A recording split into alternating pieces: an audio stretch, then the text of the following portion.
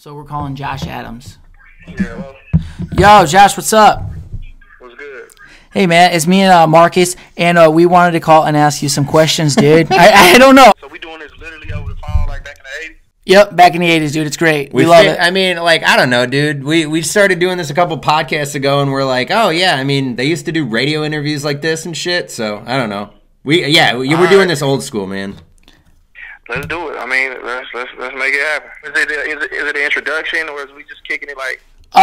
Yeah, we could do an introduction. We probably should, huh? Is this the first one? This is the second one, I think. Yeah, this is Who y'all do the first one with? Melanie.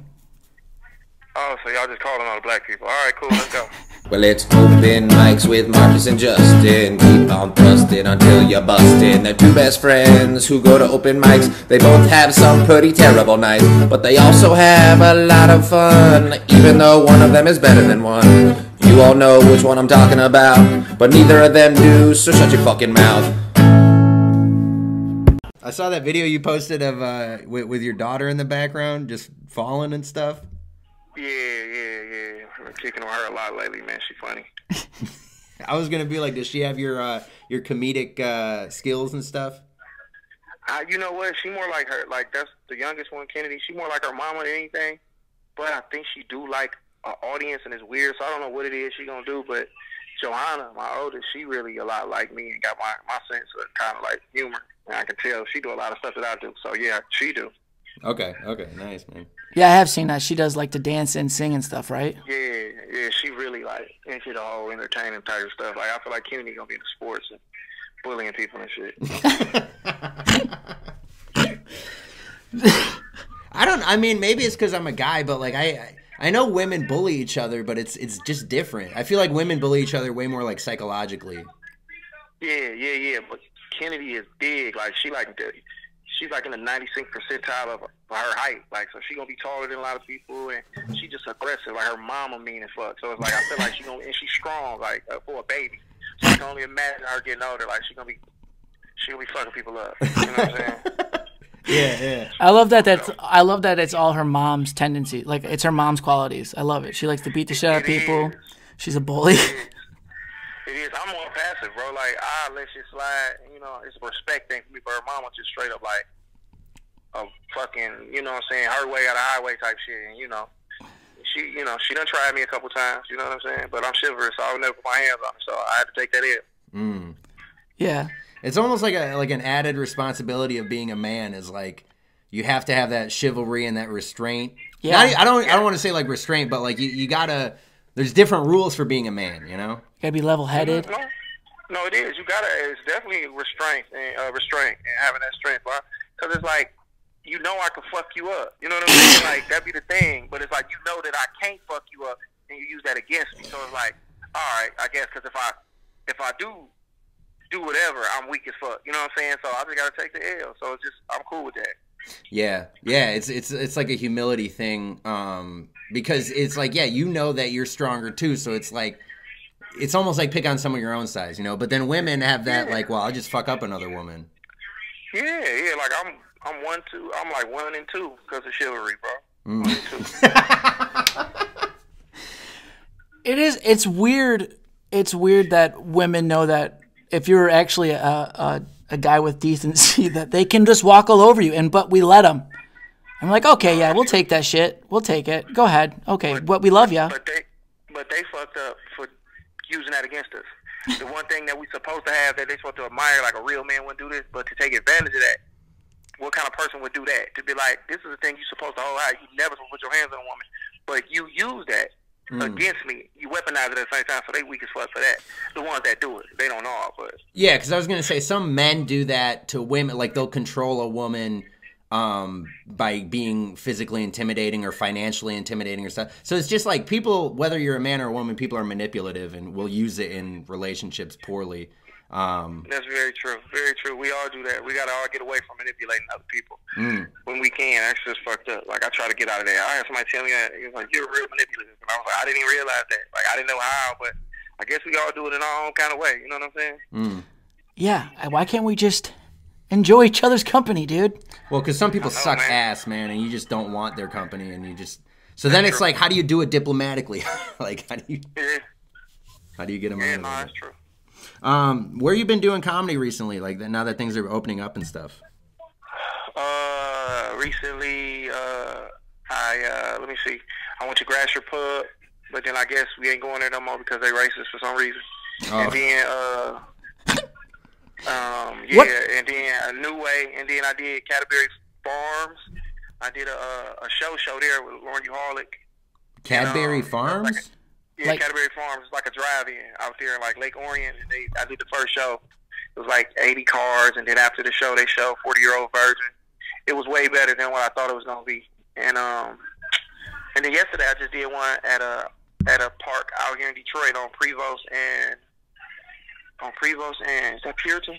Yeah, Prevost and Puritan. So that was fun. Like they say, just think they say outside. Oh, that'd be cool. On Gilligan's Island, like kind of vibe, like you know what I'm saying, like. Wait, where is that? It's wait. Yesterday was what, Sunday? Yeah. Yeah. Okay, is that like a regular thing or? They probably will. The guy who does the Punchline show on Mondays, the promoter who do that, I think called Poetry and Punchlines or something like that. Dre. Okay. Yeah, he's starting a series outside until everything open back up, and I believe that was the first one we just did. So yeah, it was the first one we did yesterday, and it went good, man. Like I'm not a fan of outside shows. I wasn't, but I'm thinking now people are just more open to this stuff because they've been inside for so long that they recalibrated. They recalibrated their expectations, and they sat and they paid attention. And even with cars flying by, people shooting fireworks, it ended up being like a real good ass show. I'm not gonna lie, like it just turned out to be like a beautiful situation, and I was impressed with that and the drive-in show. Okay, that's awesome. Well, I was going to ask you how you think comedy is going to be different after this.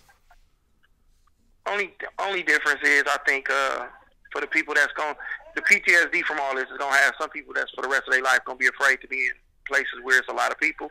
So it's just gonna be more people watching online. So like you may do a show at Punchline, and when they get back to letting 100% capacity back in, it's gonna be people who can just buy tickets to watch online.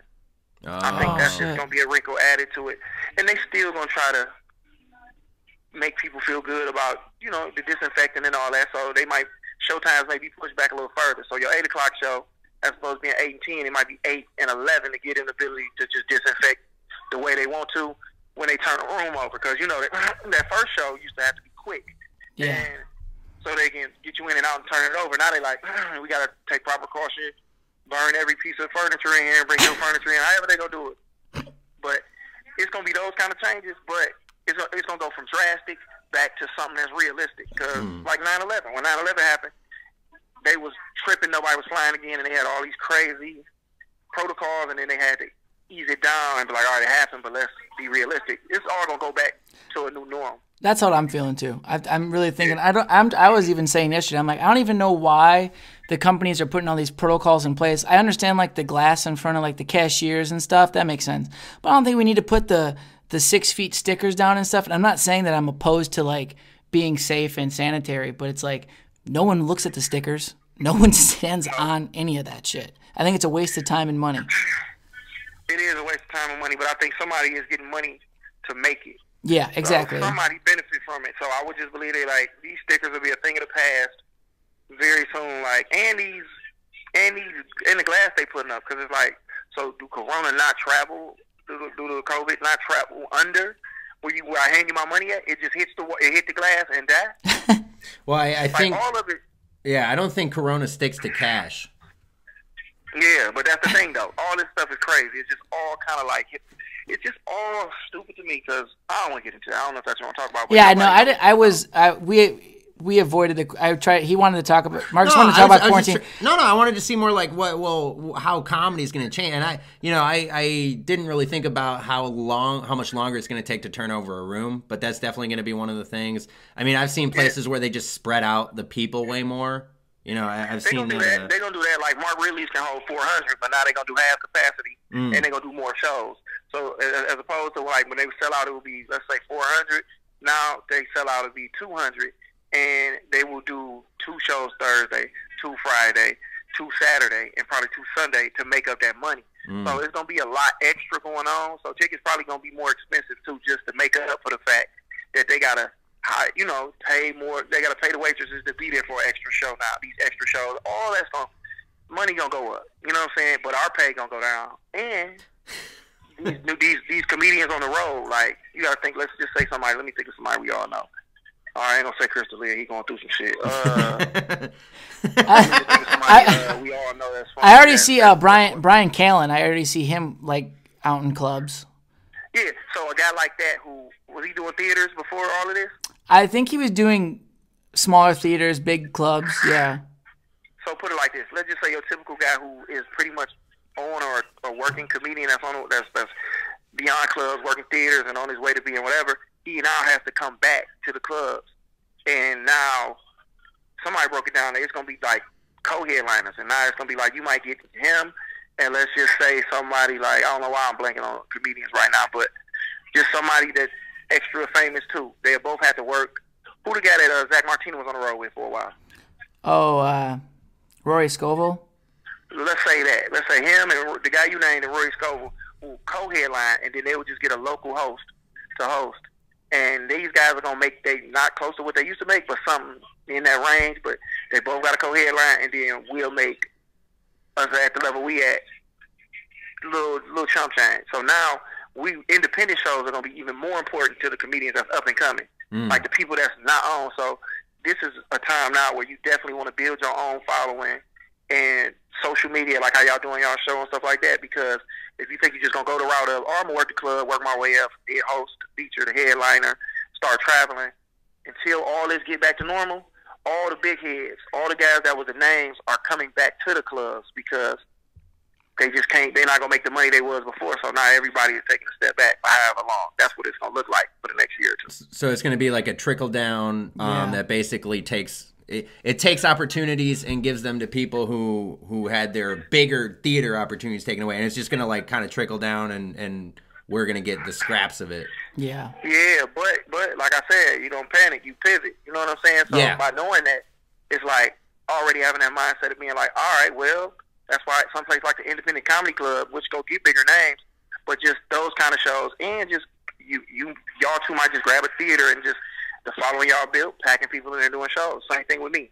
So it's like, all right, that's why I'm not rushing to go back to LA, because if LA opening up at 20%, it was already a line of people. So imagine now the funnel it is now is even smaller for talent to get through. If you weren't already popping out there, now the line is even longer, and the funnel of people that they was letting in went from, let's say, 5 to 2 at this point in time. So now I got to wait, to get on? It's like, no, I just got to ramp this shit up on this end. So I got to podcast and eventually start doing my own shows, like, hey, bringing people back and just start feeding my following and letting them boost me up so that Hollywood can jump on my dick at the end.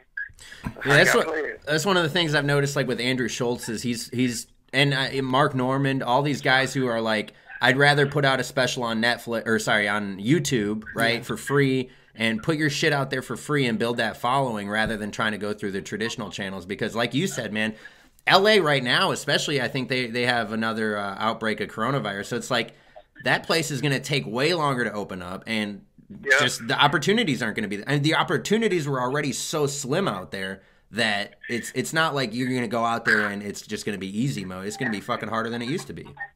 Yeah, man, it's going to be even harder, bro. So it's like you can either sit back and wait for it to go back to the old format, which who knows how long that is, or you just see what's going on, adapt, and you see all these ways of putting content out here. Like Sandy Schultz, that was a perfect example of somebody that before all this was on that tip, and now this ain't hurting him. I mean, I see him doing more videos. He got his team.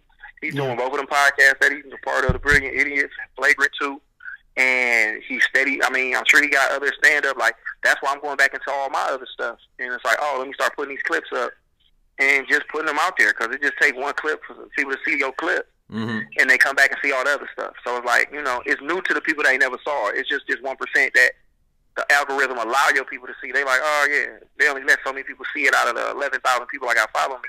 But to the people who haven't seen it yet, it's all brand new. You know what I'm saying? So I'm just putting it up for when they catch wind of it. I'm gonna keep working like everybody paying attention, and then when they click, they'll find out. You know what I'm saying? I don't know if you ever watched Blue Chips, but I'm Leon Bordeaux. Like that was Shaq character in the movie. You know what I'm saying? Like he was one of the best players in the country, but nobody knew about him because he lived in New Orleans. Like, they had to go through all the woods to find this nigga. And they found him, recruited him, and brought him to school. And, you know, he balled out. So I kind of just take that approach. Like, I'm out here. They just don't know yet. Yeah. And I think that's the approach you have to take, because I think too many people try and focus on like, oh, I'm going to do this and it's going to go viral. It's like, no, you got to build your following like one person at a time. You know, it's like, just build it, try to do it slowly. It's not going to happen overnight. But then when it does happen, you know, the people are, oh, it just happened overnight. It's like, no, you've been putting in this work for 5, 10, however many years. And now it's finally paying up. But it's kind of like investing, where it's like, you got to start somewhere. You're not going to buy one stock and it's going to go from $5 to $5 million and then you're rich. It's like, you got to diversify. You got to try all kinds of different things, and you got to take little gains when they happen. You can't just expect it to happen, you know, overnight. And then the other thing you were saying was about pivoting, man. It's like, I think a lot of people don't know how to pivot, or are scared to pivot, or just have some insane expectation that things will go exactly how they used to. And it's like, that's never happened in history. Things always change, and the successful people are the ones who can adapt to it. Yeah, you got to adapt, man. You know, and like you say, it's it, brick by brick. That's what I'm learning. It's like, put that video up, and I'm also learning not to even worry about, I used to be strategic, or I'm going to post stuff at this time. Now it's like, bro, I'm just going to push it up. Yeah. And the people that mess with it, go and gravitate towards it. In the videos that they don't. You know what I'm saying? But I'm going to just put up what I think I enjoy. You know what I'm saying? What I think people going to fuck with. So that's the weirdest. Yeah, you just brick by brick. Yeah. It's the weirdest thing with talking about things that you enjoy. It's because, like, me and Marcus, we make things and we actually thoroughly enjoy them and laugh at it. Well, and then you post it, and then and it gets no love. And then the things that are like whatever, but you still need to post, people love it. And it's such a weird, I don't understand. That's the thing, like, I'm trying to comprehend. It's like, so what are you supposed to release? Are you supposed to release everything? I think you're supposed to release what you think is funny, because, like, if you don't enjoy what you're putting out there, like, I don't know, man. I'm just thinking, if you were a writer on a show that you fucking hate, you would hate your life, right? You have a great job, you're doing this and that, but it's like, you don't enjoy what you're doing. Why would you do that? I'd much rather enjoy what I'm doing, and even if it doesn't, you were talking about the numbers and being strategic on posting. Like, when this whole thing first broke out, I was trying to do that, and I was like, all right. But I was getting so caught up with the numbers of everything, it was driving me insane. Like, I was like, I don't, you know, every little video, I'm like, why does this one have more views than this one? Is it because I used a different hashtag? Is it because I used this hashtag later in the post? And I'm like, that shit was driving me nuts. So now I'm just like, I'd rather focus on, I like this, I think it's funny, let me post it, and then not even look at how it does. Because that shit just drives me nuts. If it does poorly, I go nuts. If it goes well, I'm like, ooh, now I got to do, it's just, I don't know, man. No, that's real, dog. Like you say, like, you will go crazy trying to figure out why this shit ain't working. Like, you'll go crazy, like, well, is it this hashtag? Should I put up comment? Like, bro, that shit'll drive you nuts. It's like, bro, just make what you enjoy. Like, that's what I'm gonna start doing. Like, I'm gonna make what I enjoy. I'm not gonna make what I think people like, because you go crazy trying to please everybody. Like, that's just in life. Like, if you try to please everybody, bro, you won't please the one person that's most important, yourself, and that's what you got to deal with every day of your life. So do the shit that you think is genuinely funny, and those numbers are build. So even if it's like 10 people that see it, keep putting it up, because it's gonna grow. As opposed to doing some shit you don't like and it gets you 1,000. It's like, man, that's like that's like this. I love doing comedy, and I would literally do it for free, even though it's not realistic because I got kids. I don't like comedy. So my thing is, I would do comedy for free. But if somebody was like, bro, I'll give you a job, and all you gotta do is press a button, you get $1 million. Well, it's like, I still just wouldn't want to do. I wouldn't be happy doing that. I would rather do comedy and make what I make doing comedy. You understand what I'm saying? Like, so. Yeah, man, like, y'all doing the right thing, man. Creating your own content, taking control of what y'all doing, and gotta have an ownership over it, and just put out the shit that y'all like, no matter what the response is, and keep going at that, because you will connect with somewhere down the road. You're gonna connect, and you're gonna just feel better in the end. Like, just do that, dog. Like, and don't fucking worry about the numbers and the hashtags. If you can, only hashtag your shit. Like, fuck trying to find a hashtag like, oh, I'm going to put Explore page, because then everybody that go to Explore page is going to find this. It's like, no, just hashtag y'all shit personally. That way people can find y'all easier. That's what it is. I mean, as opposed to trying to find a shortcut to go viral, just put up content brick by brick, put your hashtag up there, and be consistent. So that way people, they're like, all right, this video got Open Mic Hollywood on here. Let me click this, and then it's gonna go to everything else that say Open Mic Hollywood, and now everybody can keep up with the other shit you put up. So just keep doing that. Yeah, and that's going back to what Andrew Schultz was saying. He's like, dude, nobody watches your full hour special. Why would you not just put out like 2 minutes, 3 minutes, 5 minutes? Because then they'll watch it and they'll be like, ooh, I want more of that. Like when you overload people and just flood the market with your shit, man. I don't know, dude. People don't respond to it as well as if, you have incremental things that they can, I can watch a 2 minute. Like when I'm on YouTube, I try to think about it more like when I'm on YouTube, if I see a video is 18 minutes long, I'm probably not going to click on it. And even if I do, I'm not going to watch all of it. But if I watch a 2 minute video, I'm like, I really like that. I'll click on that channel and try to find more of that shit. And the other thing I've been trying to focus on is like with social media, and I realize how much it affects me negatively when I'm consuming it. Is like I'd rather be on social media creating something, like putting my shit out, rather than consuming other people's. And it's not like because I like to laugh too, but when you're just scrolling through Twitter and Instagram and Facebook and YouTube and everything, man, I don't know, dude. It drives me nuts, and I would rather be on there like promoting my shit. For me. I took a break from all that, and once I felt better when I made the decision because I felt like going on there, like you said, you get consumed with other people's content, then you start making comparisons of why this shit working and why mine not. And then you like, damn, well, I should be able to make something like this. I should be able to do this. Why am I doing that? As opposed to, like you said, now I'm back on there, but I'm only on there to post my content and just to communicate, and then to communicate with the people who are watching my content. So it's just like, all right, bet they comment, I'm gonna comment back. I don't go on there for nothing else other than posting my content, corresponding with the people who are funding my content, and like messages, like people who messaging me about maybe booking something like that. I'm not on there scrolling no more because, like you say, it's just a waste of time. You'll be on there more looking at other people's shit than your own, and then a lot of them times the thoughts that I was having, I'm like, are these my thoughts or are these thoughts being put in my head by me scrolling down my timeline and taking all these dude, ideas and feelings off? So I had to get away from it. I was also like, you can get so much in your head, like.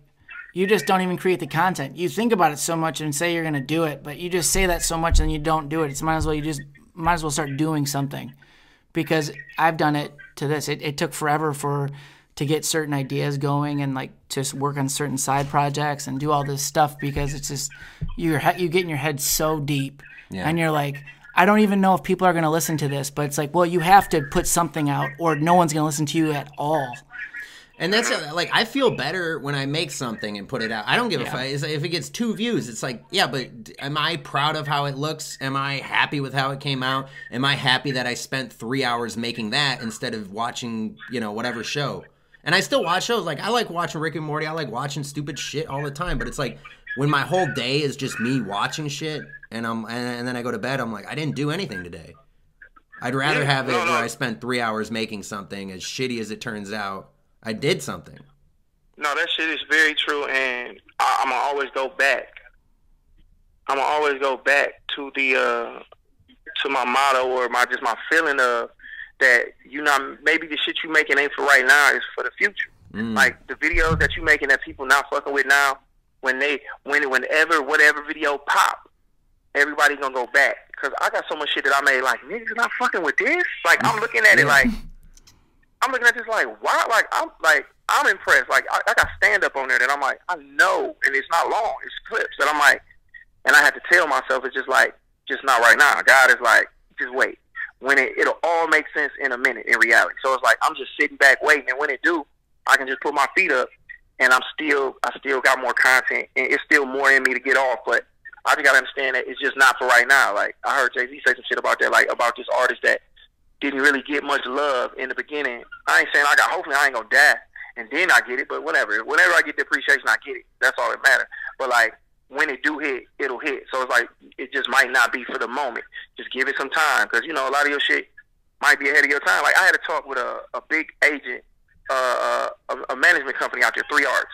You know what I'm saying? And Ron set it up for me, and I had a conversation with the guy. He seen my stuff, and he basically was just like, yeah, I can't. He's like, I really don't know what. He's like, our whole deal in Hollywood is we need to know how we can make money off of you and where we gonna put you at. Are you Mike Epps? Are you D.L. Hughley? Do you tell funny stories? Are you a political comedian? And I didn't know I couldn't define myself. But I sent them 2 clips of me being at my funniest, and y'all done seen me before. Y'all know when I'm in rare form, what it's like. You know what I'm saying? Oh yeah. So I sent him that shit, And I've been sending that to JFL, and I actually sent the message on the email to JFL, like, look, this is me at my best when I'm improvising, doing, like, you know what I'm saying, making the show feel like it's for this specific audience, and I weave in my material through it. And I'm like, and then I came to the conclusion, if they don't pick me from this, off of this material, or off of this, like, example of my comedy, then they just don't get me, and that's cool. So I can't force something that they don't get. They'll get it eventually when they see me, when it pops. But my man basically just said, because he couldn't define me or I couldn't define myself, he was just like, you should try to work on da-da-da-da. But it's just like, you just can't define me yet because I ain't pop. He like, you funny. He basically said to me, any given night you'll be the funniest person on the show, but that ain't enough. In my head, yeah, it is. And they're like, if I'm funny, put me in front of the people and you'll be able to define me. You just don't get me. That's what's so scary. Yeah, isn't that crazy? Why is that? Why do they say that? Well, I think the way they look at it is, how can they make money off you right now, right? So they look at it like, well, we know we made money off DL Hughley and all these other comedians, so they're like, well, what box are we going to put you in? Like, how are we going to market you, right? And if they don't know that, that's what sucks, man. I'm thinking about it like, there's tons of athletes who got overlooked in the draft and shit like that because they're like, well, we don't know. He's not a prototypical quarterback or whatever the fuck. And then 20 years later, it's like, oh, and I don't want to use Tom Brady, but he's like a classic where it's like, yeah, he got drafted in the 6th round, right? And then it's like, well, he didn't fit this and he didn't fit that. And it's like, yeah, but you just didn't know how to use him. And like that's where it's like, you know, you need like your Bill Belichick to be like, look, I know I can get what I need out of him. And then you'll pop. That's all you need.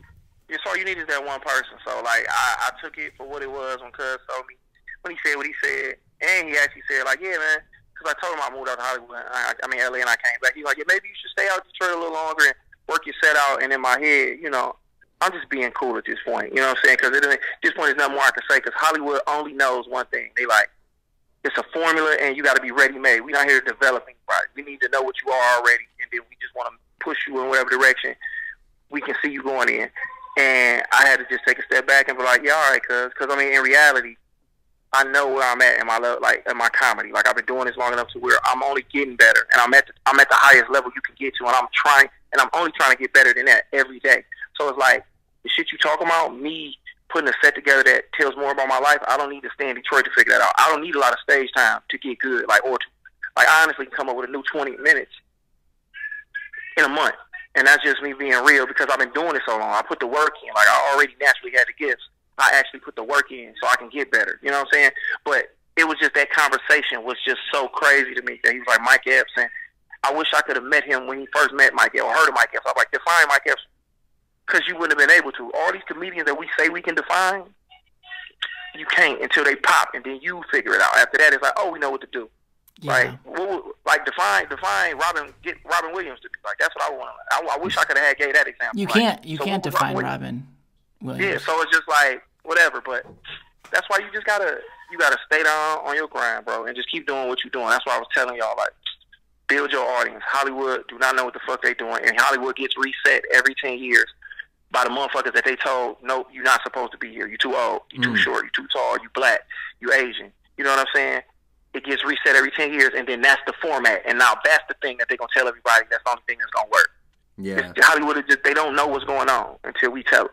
Yeah, and that's the other thing where it's like, if you build your audience and go out there, then they'll be like, oh, you have an audience? Well, forget everything I said about defining. Oh, you have an audience. That's how we'll make money off you. So that, again, I think they're all based on the money. And it's funny you brought up JFL because I remember when I did the comedy festival out in Burbank, they had one of the JFL guys there talking to the comics. And he was so, like, I asked him a question about, like, improvising and crowd work and this and that, and he was like, no, we don't want to see that. We just want to hear just the straight up. I'm like, what if it's funny? He's like, yeah, no, I don't care. I don't, you know. And I was like, so you don't really care about what's the funniest. You just want to have your boxes checked. Yeah. And it sounded a lot like he was like, yeah, pretty much. We just want to have boxes checked, and that's it. That's it. They want to hear what they can possibly turn into a sitcom. Yeah. And that's it. They like, all right, okay, Tim the Two-Man Taylor, all right, King of Queens. You know, I mean, you know, the Bernie Mac show. Like, they want something that they can do, and I get that because that's what normal television is. But television now is so different, where it ain't even just television. No, you got the internet. People getting Netflix. Like, the way shows are that we watch on Netflix, they never could work on broadcast television, but they still have broadcast television in mind, just like like radio. Radio is a dying medium, dog. The newspaper is a dying medium, even though niggas is still holding on. And honestly, broadcast television is a dying medium. It's like, bro, why would I have to be somewhere at 8:30 and make sure I'm there to watch it when I can go on Netflix and watch a show from the first one, my nigga, all the way to the 12th episode, like not leave my house.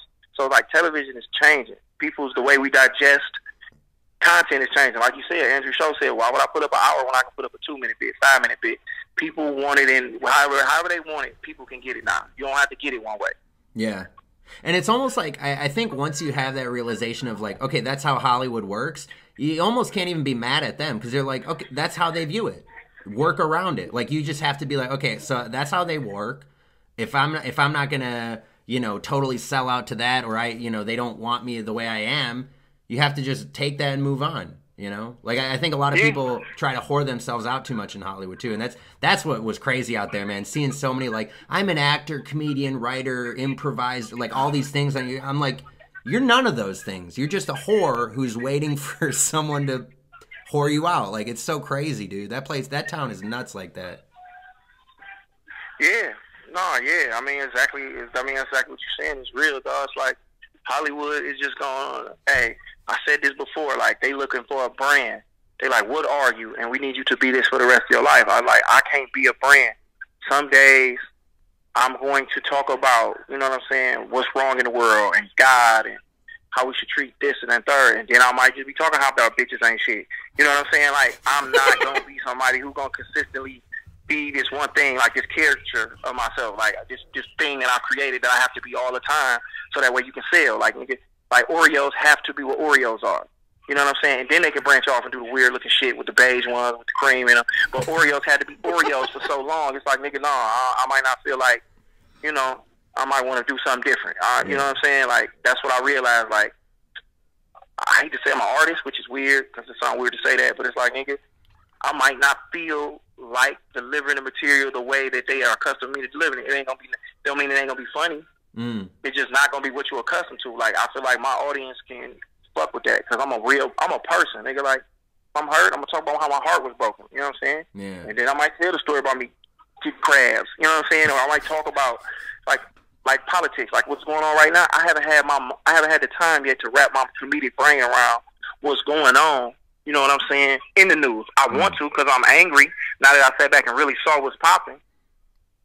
But it's like now I'm a political comedian now because I'm doing it. You know what I'm saying? Right. No, it's just that's what I feel like talking about. You know what I mean? Yeah, and I think that's the coolest thing about Dave Chappelle was like everyone was like, you're crazy, you walked away from $50 million. And now 10 years later, he's like, he can do whatever he wants. He can put out that 846 special. He can put out just whatever he wants to put out when he wants to put it out because he's not controlled by, whatever Comedy Central or this or that because they're not like, well, we gave you $50 million. You kind of have to do what we said. I was just gonna say that. Like, now go back in time or on some Rick and Morty shit and go to this other dimension where he took the $50 million and Dave tried to say that shit. And they cancel the fuck out of him for real. Like, you know what I'm saying? He's one of the most uncancelable persons on the planet. Like, you can't cancel him. Yeah. Like, it's no way, it's no shape, it's no how. Like, so, in reality, you just got to go for what you know. It's like, it's all about what you getting into this for.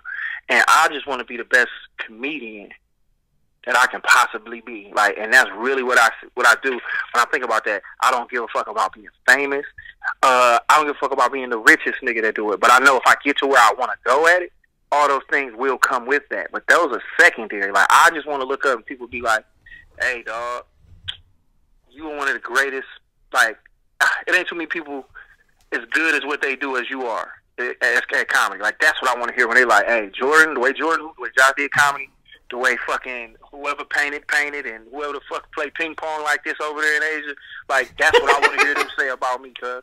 So that's really why I got into it. So I was talking to a comedian yesterday about, yeah, man, I'm talking about getting paid. I told that nigga like straight up off top, bro. I don't know it all. I don't know your financial situation, but if money your focus, then you should probably not do this. Like if you get funny, people gonna book you and people are gonna pay you. But if your whole focus is, hey man, I'm trying to get on the show, get paid, it's like you coming at this ass backwards. Like, I hated them guys. When I came into comedy, dog, it was not about money. And when the first time I got handed some cheese, I'm not gonna lie to you, it blew my mind. It wasn't even a lot of money, but it was like somebody paid me to do this shit. And I know that sounds cliche, but on everything I love, it to this day it still fucked me up that I for 5-6 years I was taking care of myself and my daughter with comedy money. Like, nigga, I'm getting it from comedy. I'm going and making people laugh. They paying me, and I'm taking this money and I'm buying a car with it. It empowered me in a way that it was like, all right, dog, this shit's super real. You know what I'm saying? Like, I can have it all. Yeah. It's like opening your own business. I've started to look at comedy like an entrepreneur, where it's like, I have a product, right? You have your service or whatever you want to call it. It's up to you to make it work, right? It's up to you to, like, hey, you know, I gotta, you know, make the money where I can make it, but it's you have that freedom. It's the freedom to struggle, right? It's the freedom to, like, I'll figure it out. But not, you know, you don't have to clock in. There's nobody yelling at you, this and that. I mean, there's drunk people who yell at you at shows, but it's not like you have a boss who's like, so you're 5 minutes late today. You're taking this job seriously? It's like you don't have that shit, it's a beautiful thing, man. No, it is. It's shit, bro. Wow. Well, Josh, so where can people listen to you at and find you and stuff? What's your social media and your YouTubes and podcasts and all that? Well, my social media, I use Instagram a lot, Twitter too sometimes when I feel like it. But like I said, I've been taking it far back. But I'm putting most of my content up on Instagram, and that Instagram page is Josh Adams with 3 Z's. That's JoshAdamsZZZ, no spaces. And I got a podcast that I do called the Josh Adams Podcast. It's on whatever you can listen to podcasts on. I ain't gonna act like I remember, but I'm on there, so you should find it on there. And then what I've been doing is I've been going live on my podcast. So I would go live on my IG.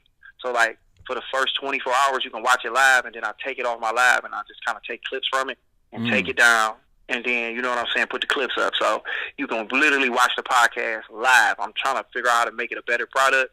Like, literally going live, and people kind of can call in. You know, not call in, but you know how they can just kind of, like, tap in on the IG and be a guest on the show live, and we can kick it. And it's just a bunch of relationship-based content where I'm trying to just, like, fix my life, just in general. Like, I ask questions that have something to do with my life, because everything in every episode, I feel like I'm trying to figure myself out and get better. So, yeah, so the Josh Adams Podcast, and then, I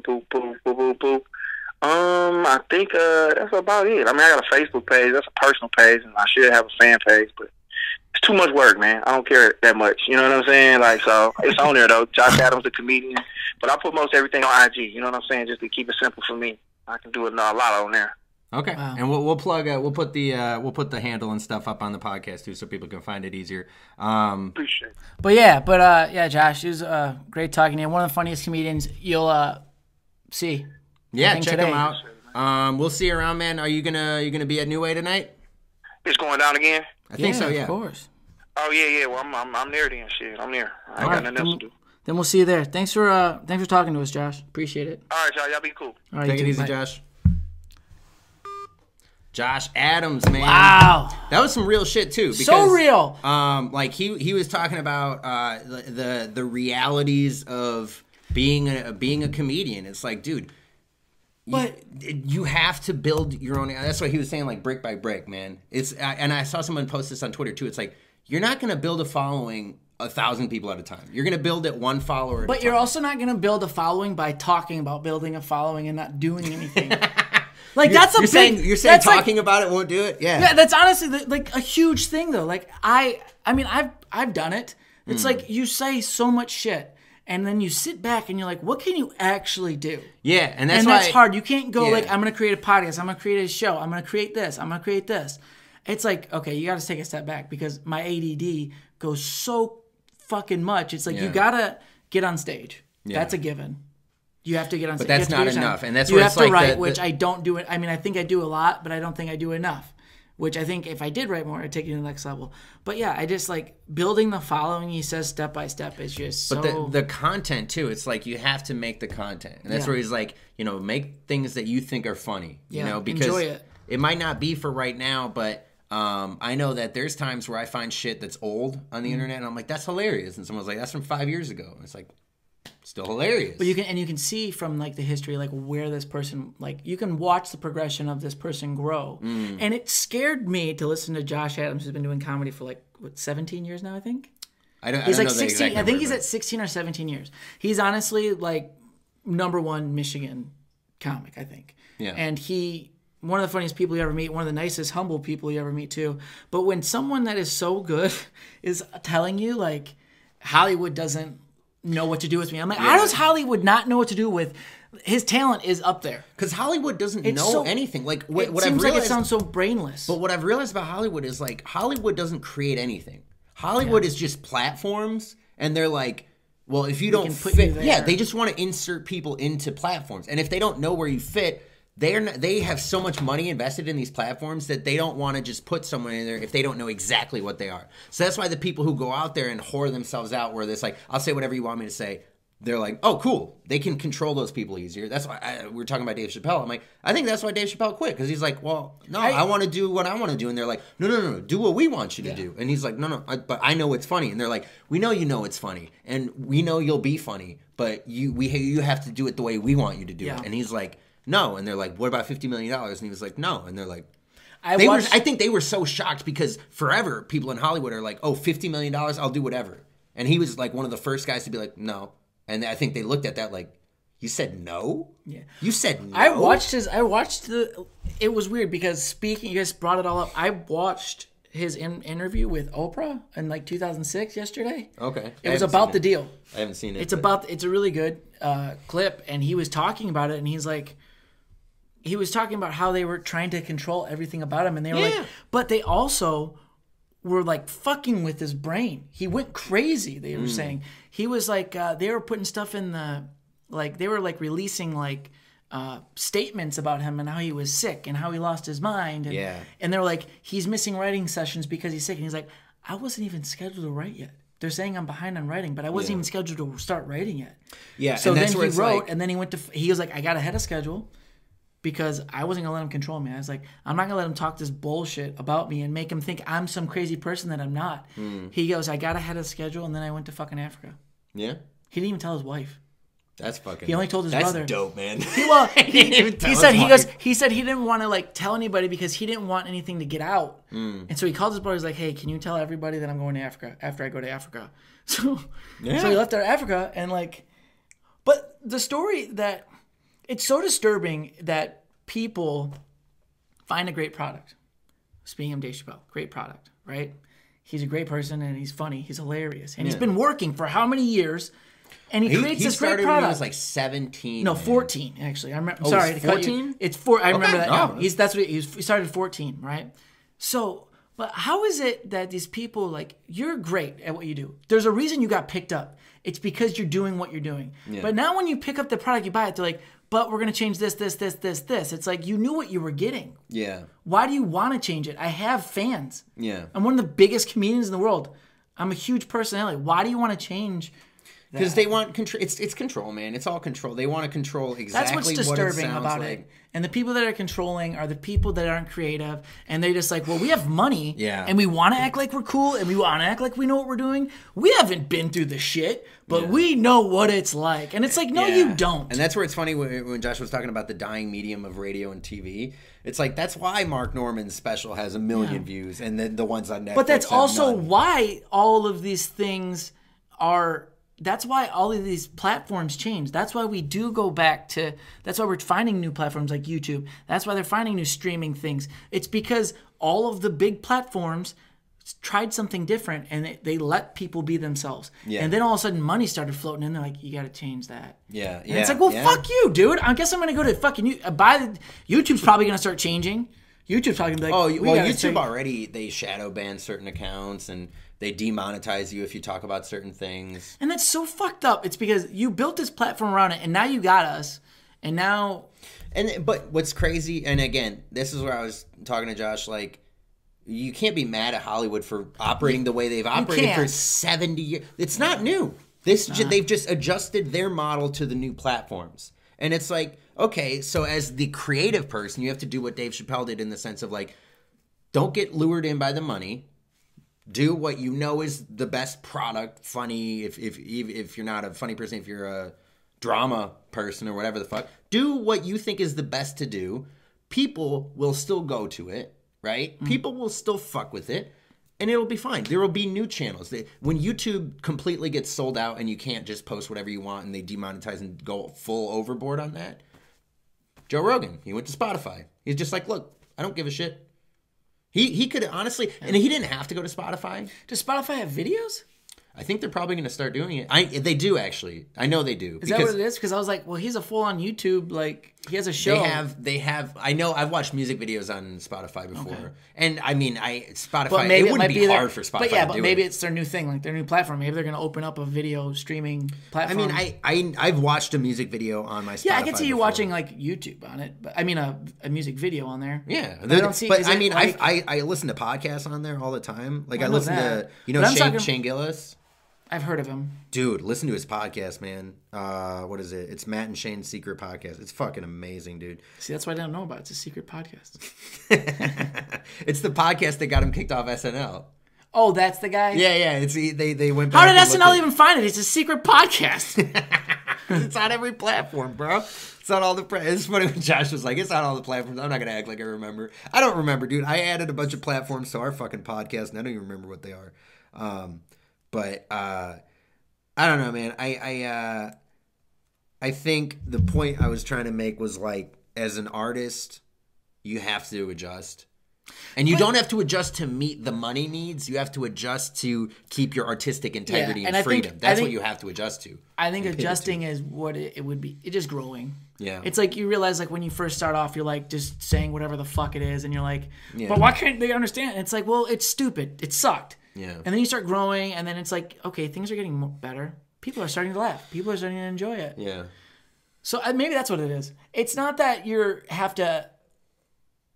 It's not that you have to be different. It's like maybe You your have to be thoughts- you. You have to be you, but You your are thoughts, different but you already. kind of gotta control it. It's kind of like a. You have to be in charge of it. Yeah. Yeah. You have to know how to utilize it. Because it's comedy is just like the microphone for us is like the brush for a painter. Right? Like initially the painter's just throwing shit on there and then why don't people get my art, bro? It's like, well, you're not good at a brush yet. Yeah. But eventually they're really good at the brush stroke. So as a comedian, it's like we got to go up there and be like painting perfect little, and eventually you get really good at it, right? You get really good at the painting of it, and that's when you're like, so now that I'm really good at the stroke, once the painter's really good with the brush, they don't go back and just. Yeah. No, they understand that they have the control, and it might look to an untrained eye like they're just painting everywhere, but they know exactly where they're What they're painting. doing. And that's why, like, sometimes when you see, like a comic like Josh, if you have no idea, if you've never seen Josh before, if you're not a comedian, you might watch him and be like, "This guy's just all over. Like he doesn't write." It's like, no, he's everything he says is calculated. Yeah. Even if it wasn't written ahead of time, it's still like he's taking in the things around him and being like, okay, so I could say this. It's and like this, watching and a then- masterpiece being created. Yeah. And it's Yeah. crazy, but as soon as the first time I ever saw Josh, he has a presence about him. Mm-hmm. And as soon as they said Josh Adams when I saw him and I saw him walk on stage, I was just like, I'm gonna watch him. He's and then he very said it in comfortable. his first sentence, I'm like, okay, this guy's He's good. unreal. Yeah. And it was a first sentence. And then I was hooked. But that's what he's good at too. That's one of the things where when I watch him, I try and watch how he works. Yeah. We were talking about watching TV shows, and now like we I've always watch watched him from- comics too, yeah. We watch him from a different perspective. Like Yeah. how are they doing this? Like I was saying when I was watching Breaking Bad yesterday, I was like, the way they cut the shit together, man. It's how they tell the story. And it's also You like know? I was telling you when we were talking about Andrew Schultz, I got to your house today and I was like, Andrew Schultz, I was like, when you notice about comics that are like the top, they're smart people. They Yeah. understand what the fuck's going on in the world. Yeah. And I'm over here talking about my dick, and my love But you life. can. But and I'm like, oh man, women. And but you notice like people that like keep creating that are just great are people that are just aware, but they're nonstop. I don't know if they have a writing team or what, but they're fucking They always they hitting are it. smart, and they constantly are putting in the work, dude. That's what I respect about guys like Andrew Schultz and When you have fucking five, Joe Rogan when you and have shit. five podcasts, and you're still He doing has stand-up. 5 podcasts? I'm kidding. I don't know. He has a lot of. I think he has a few podcasts. Okay. But the way that in his content, it's all good. Yeah. And I think, but what it is, like people keep saying is like these people that have all these YouTube channels and these podcasts and stuff, we're creating animals, just different breed of comedian animals that are just next level. And if you're not fucking working, you're gonna fall behind.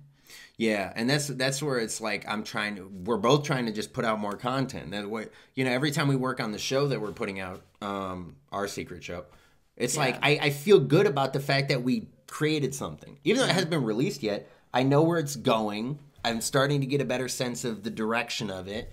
And I think every time we make an episode of it, even the podcast, like the podcast has gotten better. The podcast has gotten better production value. And I think everything is supposed to be like that. Your comedy is supposed to be like that, where it's like, I remember my first time on stage, I was drunk talking about random shit. Same. And now I'm sober, sort of, and I'm talking about planned shit, even if it seems like it's not planned. It's like, again, with the brush, it's like I'm better with the mic now than I was 4 years ago. And I tend to even tell myself, too, I think I had a realization that it's like, I'm chasing my dream. This is what I want to do with my life, right? And if I'm drunk and I'm high all the time, it's like, so do you really want it to be your dream? Are you serious about it? It's like, you got to take these moments and you got to treat them like I don't want to say it's my job because it's not. It's my dream and it makes me happy. Yeah. But if I keep fucking up my dream, it's like nothing's going to happen from it. Yeah. And it's like you can be drunk and do it, but I don't think you're going to get to that. You're going to get to a level, but I think it's going to eventually maybe fade out. I don't think you can always get drunk. Like, there's Ron White, Doug Stanhope. There's some people who are like, no, they're drunk comedians. Yeah. That's who they are. I know, but I also think, I think they put in the work enough where it's like they don't seem drunk. Too. I'm not saying that you need to not seem drunk. I'm saying like their thoughts. They do this set. They know what they're doing. Yeah.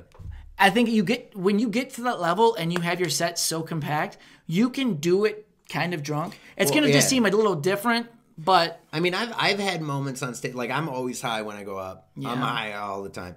But I've had moments where I'm like, I'm too high right now. Yeah. And it's not good. It does, and fucking like, I've done it where it's like, you're like, oh man, yeah, let's smoke. Oh yeah, let's drink. And then all of a sudden like Justin Esselmacher, and I'm just like, yeah. What? And then I sit there and just laugh. I remember there was times when I first started comedy, dude, how I went up at like New Way Bar and I'd be high and drunk, and I sat there one time, like I would be like encouraged to do stupid shit. Like Ben would be like, dude, just go up there and do silence. And I'm like, done. And I just go up on stage and 3 minutes of just like, it's stupid shit. Or I've gone up there and I've just laughed because I was too high. And I was like, hey, and I'm like, and I did it for 5 minutes. And I'm like, what are you doing? Yeah. And that's where it's like, I try and talk about comics who don't treat it like it's a job. Like, yeah, you're supposed to go out there and do what you want to do, and you don't have a boss when you do it. But that, like, if you're your own boss, it's still a job. Yeah. Like, if you're an entrepreneur, you have to take your business seriously. Like, if you're an entrepreneur and you start your own business, cool. You don't have a boss who's like, hey, man, you got to be here at this time. But hey, man, this. You're still trying to you have to do that to yourself now. Because you have to be like, look, if I don't get there at a certain time, if I don't, work hard on this thing, sweet, I own my own business, but that's going to go bankrupt. And it's the same thing with comedy, where it's like, if you go up there, and I remember when I was starting out, it's the same shit, dude. It's like, I was just going to the bar, I was getting a couple drinks, I was going up there without a set list. So for me, it's like, all right, I'm not really going to drink. Unless the bar is like, you have to buy a drink, I'll buy a drink. But I don't go to the show to drink. I try to make sure, okay, I write out a set list. I'm like, I have this amount of time up there. Let me at least prepare some of it. And look, my set never goes the way I plan it, but I'd rather have a plan and deviate from it than go up there with no plan and just be aimless. Because then I'm up there, and I've had it happen before, and I'm just like, man, I should have written some shit down, dude.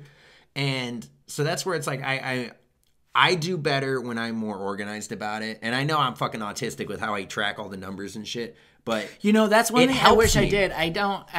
That's one thing I'm like, am I not taking it serious enough? Because I don't write down the dates that I do it. I track it by how I feel on stage and how I'm doing. But it's kind of like me with working out. I don't go on a scale. I just like look at myself. I got in the best shape of my life when I was doing the same workout routine every time.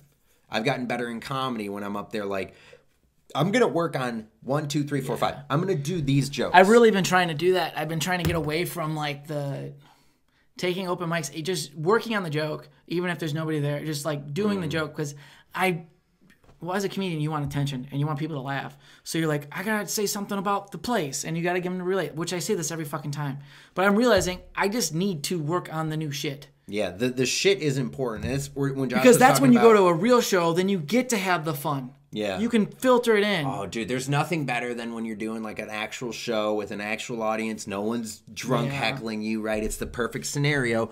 And Sorry, all of us can't be and professional you tell- comedians and get great. But you've been Great, you've done a set at a club where you're like, Yeah. everyone's paying attention, everyone's listening, and then you say a joke that you've been working on at mics. You say it, it hits, and you're like, boom. Did you fucking see it? It's like when I'm at the gym and I shoot a 3 and I'm like, fucking swish. I'm like, yeah. It feels great. Yeah. It's like, this is what I've been practicing for. But it's in the gym it's a little different. But it's like, I remember when I was playing basketball in high school, dude, when you hit a 3 in a game, you're like, ah! Dude, That's what doing a club show is like. I got cut in 8th grade basketball, so. But you've played sports and you've gotten a hit in a baseball game, right? Yeah. You know what I'm talking about? Like when you get a hit in a game, you're like, fuck yeah, dude. My favorite one was when I pitched. Oh, And I threw a love crazy pitching. knuckleball, and I made the people look stupid. That was good. Dude, my favorite shit. I liked pitching because you're in control, kind of like in comedy. Well, it's also you know? the most attention spot. Well, but I liked it because you can control the flow of the game. Just Yeah. like in comedy, right? When you're up there with the mic, you're like, dude, I'm in control. I kind of dictate the tempo of the show a little bit. When you're a pitcher, it's the same thing. It's like, I'll throw when I'm fucking ready to throw it. Yeah. And you're talking about throwing a knuckleball. Man, I have this one memory. We got to play at like a college field. It wasn't a big college. It was some fucking Adrian or something, but it was like a cool field. And I threw this curveball, and it was going right at the hitter, and then it dropped in, and he did the shake, and I was like, "Fuck you, dude! I got you." Felt so good, dude. It's like when you roast a drunk heckler, dude. It's the best because he didn't see it coming, dude. Yeah, especially when you get the coming. good ones, man. Because I'm not gonna lie. Back now that we came back, I've had a lot of hecklers, and I've failed a lot. Yeah. But the other show at Boogie's show at Paradise Ultron, oh my god. You almost got in a fight there, right? Yeah, I almost got in a fight. That was Again. some funny shit, dude. Well, I don't. But we were talking about this earlier, man. It's like everybody's pent up because they've Yeah. been inside for 3 months. Now they're coming out. You know, Josh was talking like people are happy to be out and doing it. Yeah. And But you're also finding those- But 99% of the people are. But there's still the 1% of the guy who's like, I've been drinking at home the whole time. Yeah, and I don't like those guys that come out and they drink at these shows and they want to get to be the drunks at the show. They want to show other friends how cool they are. I'm gonna keep buying shots. I'm gonna keep getting drunk. Hey, watch this. This fucking comedian. I'm gonna fuck him up right now. And it's like, why'd you even come to the show? Yeah, those are the guys who they go to baseball games to yell at the players. But they're also, fucking suck, but it's bro. also just a summer league for 14-year-olds, and they're like, "Fuck that Empire! Yeah. Was it a call?" That's your kid, dude. That's your kid. That's why I don't invite my dad to shows because I don't want him to be like, "You suck." I'm like, "But I'm your kid." Yeah. He's like, I had a joke planned. Shit, man. Dude, speaking of dads, my dad, I was on the phone today, and Yeah. he was just like, I was telling him about my week coming up, and he's like, Oh, I thought you said telling him about your weed. "No." I thought that's what you I was said. telling him about my week, like coming up. I'm like, I got to do this and this, and he's like, "Well, make sure you make time to make your set list for Wednesday and Thursday." And I was like, That's "He ain't dope, wrong. man. He ain't wrong." That's cool. Well, I mean, I think we've hit enough feelings. yeah, we hit all the feelings for sure. I don't know if hit we all talked the about all our feelings. mics, but we did mics and we talked about some shit. Yeah, man. But yeah, you're gonna be at a Future Comedy Show Wednesday, Thursday. Yes, with Mike Ball, I'm emceeing. Yep, I'm gonna be out in Clinton Township on Wednesday night. What show? Where is it? Knuckleheads. It's at Lentini's or something. It's a restaurant, so that's gonna be on Wednesday. Other than that, man, thank you for listening to the Open Mics podcast. Check out Real Open Mics of Hollywood on Instagram. Check out the other videos on YouTube. Also, don't forget to go follow Josh Adams. Yeah, we're gonna put that stuff in the description. We'll put it up here during the interview and stuff. But Josh Adams, JoshAdamszz. So check him out too. But yeah, thank you guys for listening. And Thanks, guys. And yeah, do some fucking open mics if you're a comedian. Go out there and create some content and do some comedy. God damn it. yeah, do that, and then also come back next week for our other episode. Next week. I don't know what I'm saying. All right. Bye. Bye. Well, it's open mics with Marcus and Justin. Keep on thrusting until you're busting. They're two best friends who go to open mics. They both have some pretty terrible nights, but they also have a lot of fun, even though one of them is better than one. You you all know which one I'm talking about, but neither of them do, so shut your fucking mouth.